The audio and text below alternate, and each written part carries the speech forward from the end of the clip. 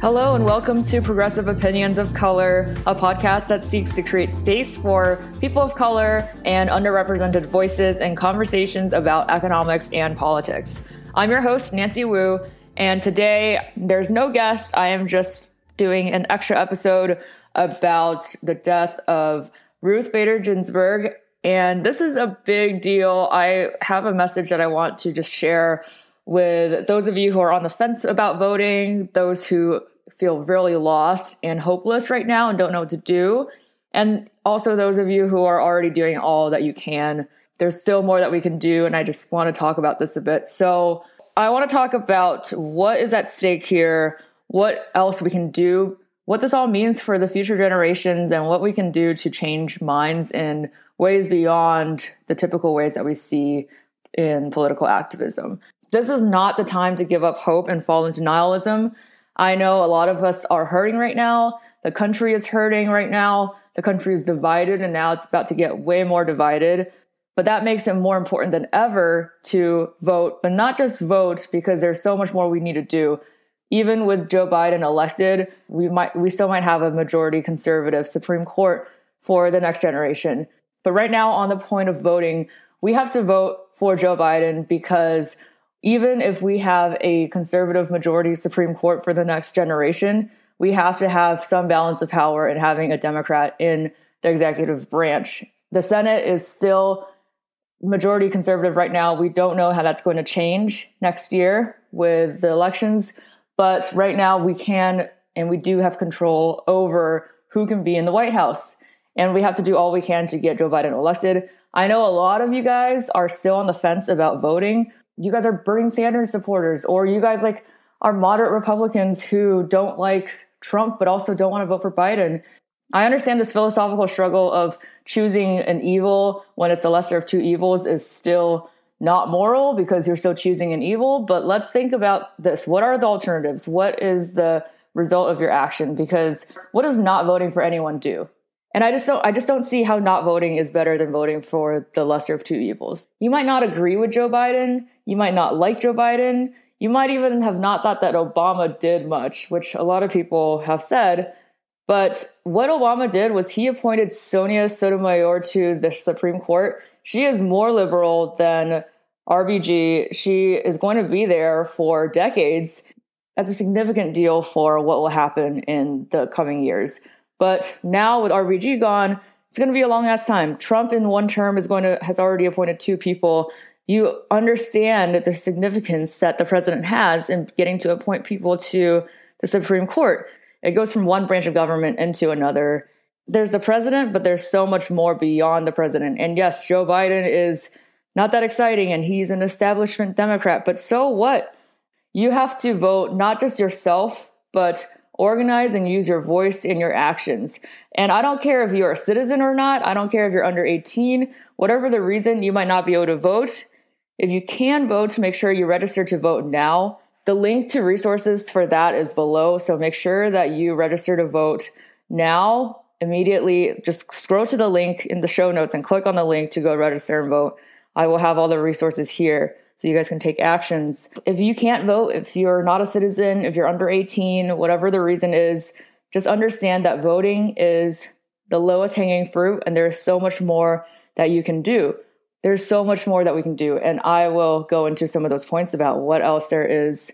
Just starting off with some scenarios. Even if Joe Biden is elected, we might still have a conservative Supreme Court. So right now, Trump is actively looking for someone to replace Ruth Bader Ginsburg, to nominate to the Supreme Court to fill her seat. The Senate will vote on that to confirm, and we have an election coming up in about 50 days. So this is going to be a huge lift, but it's possible. What you can do right now is call senators. A lot of you guys are in California or states where you already have a Democratic senator, but there are other senators who are on the swing that you could really change their minds if we all just go and bombard them with phone calls and emails and letters. Because if this nomination passes, we will have a conservative majority in the Supreme Court for at least a generation or more. Of the 9, there was 4 that were left-leaning, 4 that were right-leaning consistently, and then John Roberts in the middle, who swung a few times. And now we don't have a swing anymore. We'll have 5 very conservative Supreme Court justices, and there's going to be very little room for anything to swing. So this means that everything will be at stake in the next generation if this happens. Gay rights, reproductive rights, healthcare, climate change, the role of the presidency. So keeping in mind that it is likely that we might have a majority conservative Supreme Court. We can't stop what we're doing. We can't stop organizing. Instagram live video last night where she talked about what things that we can do. And she suggested calling up 5 people that we have that special connection with and making sure that they take actions, whether it's making sure that they vote or changing their mind, or at least having a conversation with someone who may be a conservative friend that only we can get through to because we have a very special relationship with them. Keep in mind that we live in a world where the news that you see on your news feed is marketed towards what you already know. So people are going to be deeper and deeper in our own bubbles. So one of the only times, the most effective times where productive conversation can happen is across these bridges through the connections that you already have. We have friendships that go beyond the divides of politics. And even if we have different definitions of what it means to do what is best and what is right, we still can talk to these people and try to make compelling arguments and talk about what's at stake here. Here are a few conversations that we might want to have. I'm sure we all have someone in our lives who is pro-life. And something that I've always been curious about that I think is really important to talk to them about in a productive way is to ask what they mean by the definition of life. What lives do we care about? What about the lives that will be lost due to a mishandling of a pandemic that comes up in years ahead? What about the lives that would be lost if we do not address climate change and we have more and more wildfires throughout California, throughout the US? What lives are lost when we detain people at the border with inhuman conditions? What lives are lost when we don't reform our police to have better training? What about the lives that will be lost when we take away people's health care? Having Trump in office is a life and death issue. There are people whose lives are at stake. And when we think about the lives that will be lost with Trump in office for another 4 years, of course, I'm going to urge you to, when having these conversations with people, to do your own research. I'll have sources below, but you never know where a conversation will go with a friend. And it's important to just go in with as much information as possible when having these conversations. For those of us who have parents who are immigrants who think that their vote doesn't matter, we can talk to our parents about issues that are at stake here. Know what these friends care about. I told my mom that Ruth Bader Ginsburg died yesterday, and I explained the significance of that.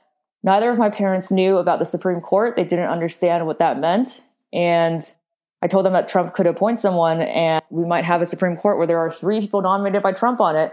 And my parents freaked out because they no longer like Trump. They think it is authoritarian that WeChat is getting banned now from the US, when in the past there's been so much shitting on China about China not allowing Facebook and Google. Knowing that they are very much pro-China, I know how to tailor my conversations with them to talk about the issues that they care about and the issues that they only care about. You know, people's connections across people are strong and they go beyond politics. I have a lot of friends who are religious, who are conservative because they are religious, and friends who are frankly apathetic, friends who don't care about politics, don't know about politics. These are also people that we can talk to about the importance, about what rights they have that will be threatened without Joe Biden in office, without taking more actions, and why it's important to care about politics. It is important to care about politics. I know when Trump was elected, a lot of us were saying, hey, you know what? It sucks. It's really bad, but honestly, it's a privileged position to be in this, but he probably won't impact our personal lives that much. But he really has, just in terms of the toll of our mental health that we have taken from him being in office, from the lack of concern and efforts to address racial justice and not taking adequate actions during a pandemic for the sake of politics. this has literally threatened lives that have been any of us. Any one of us could have died, who could have known family members who died in March and April because we weren't warned enough about the dangers of this pandemic. Yeah, so none of this is really new information, but I just wanted to talk about this a bit because I know some of you guys are my friends on here, and you guys have told me that you aren't super interested in politics, that you don't know that much about politics, or that you disagree with my politics. And you guys will still listen to this because we know each other. And I just wanted to chat with you guys. Feel free to reach out to me also if you want to talk more and to send me questions. To those who are new on this episode, I want to be a resource to you. We have conversations on here with people I know from all different backgrounds who talk about how their experiences have been shaped and vice versa, shape their actions in the economy and in politics. And I hope that through sharing stories from people who have gone through situations themselves can help make better sense of the significance of politics and how this impacts all of us, even in conversations that seem to start nowhere related to politics and then so get into them. So we see how this is embedded in our lives, and I hope that we can continue this conversation. I hope that we can take as much action as possible. In the show notes below, I have a list of resources. I urge that you check those out now. I urge that you register to vote right now if you haven't already, and that you check your voter registration status if you have registered. I urge that you check out the resources for what to do to call your senators, to not get someone new appointed to the Supreme Court right now before the next election. And I urge that you do what you can to get someone new elected and to have these conversations with people that you know. No matter what happens, I firmly believe that the actions that we can take on the grassroots in terms of activism, organizing, protesting, speaking up on social media, speaking up and getting angry about these issues can do so much more than any establishment can. We give the establishment too much credit. We think that the Supreme Court and that politicians who are establishment politicians in office will define the world for us. But there are small ways in which we can make change that gradually add up to a lot. Think about the civil rights movement. Think about how huge issues of racial justice, of gay rights, of women's rights have occurred in the past. It came from mass movements. And the Black Lives Matter movement this summer has shown us how powerful it is when we all band together and speak up, and we protest, and we disrupt, and we organize. These things get in the minds of the politicians in office to force them to address these issues. Whether they agree or not, they have to talk about these issues. Let's make them talk more about these issues. Let's make them talk more about issues that we care about, to bring issues that matter to us into the national dialogue and to make it a priority for our politicians. There are things that we can do to change our politicians' minds. Even if we can't change our politicians' minds and core beliefs, we can change their actions and what they do and what they prioritize. We can change these things. We can put pressure on them. This is the power that we have as a democracy that is still left. Donald Trump has taken away a lot of our power as a democracy, but right now we still have the ability for mass movements. And I urge that we continue to do these things no matter what happens and to not give up hope, because there are still actions that we can take, even if it takes a generation, even if it takes small steps of change. Our voices are powerful. That being said, I hope that you guys have a great weekend, and I will see you back on Monday with our regular programming of interviews with people of color where we talk about issues impacting us.